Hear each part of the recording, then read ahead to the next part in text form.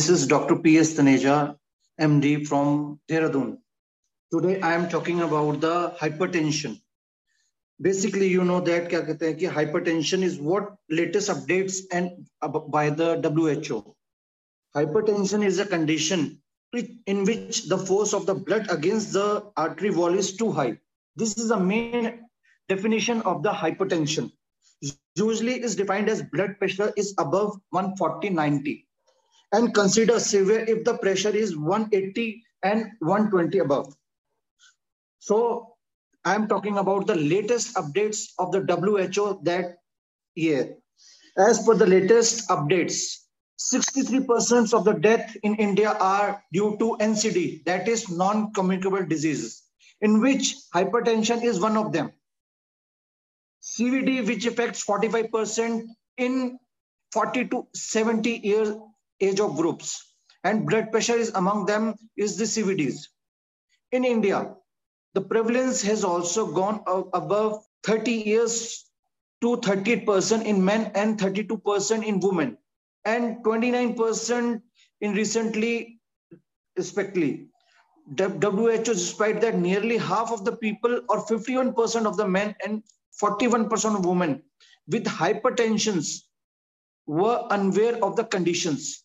Over 62% of men and 53% of the women living with hypertension did not get treatment. Medication was used to control pressures in fever than 1:5 men and 1:4 men worldwide. Indian Society Hypertension has recently said that the inclusion of optimal and essential treatments paradigm attempts to address the issue that in resource-poor settings. The AHA-ACC had released a scientific statement in 2021, offering new guidance of management of stage 1 hypertension among the patients with low CVDs risk.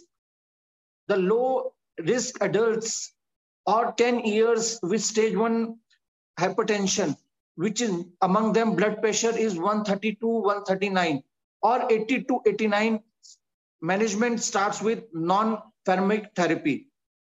If blood pressure remains uncontrolled at 3 to 6 months, consider stanning, then we have to go to the therapy. Acute respiratory distress syndrome is a potential condition involving lungs damage. And recently in COVID-19, studied that Journal of the American College of Cardiology that metoprolol can reduce lung inflammation and improve respiratory function in the people which gone through COVID-19. Lowering systolic blood pressures targets down to the 110 to less than 130 range does substantially reduce severe adverse events in the STEP randomized trial. With regards to the prognostic valve of ambulatory blood pressure, monitoring and nighttime blood pressure, the European guidelines that has told in about 218 or 220, the atrial hypertension recommended that the diagnosis of hypertension should only be dependent on office BP measurements, but on out of office measurements such as home blood pressure monitoring, 24 hours and nighttime BP measurements. For every 20 to 10 milligram Hg increment of BP measurements at night, the risk of mortality increased by 23% and the risk of cardiovascular events by 36%. Since July 18, products containing valsartan has been recalled worldwide. The reason in the detection of a known carcinogen, namely N-nitrosodimethylamine, that is NDMA, which can be found in candesartan, losartan, olmesartan, and valsartan. NDMA has classified WHO International Agency for Research on Cancers to the carcinoma in humans. The presence of NDMA in these drugs could lead to 8 additional cancer cases in 1 lakh patients if they had taken the high daily doses over 6 years. Valsartan recall accompanied by significant increases in the rate of emergency department visits plus 6%. So this is the latest I'm telling about the updates of hypertension, which is given by the WHO. Thank you very much.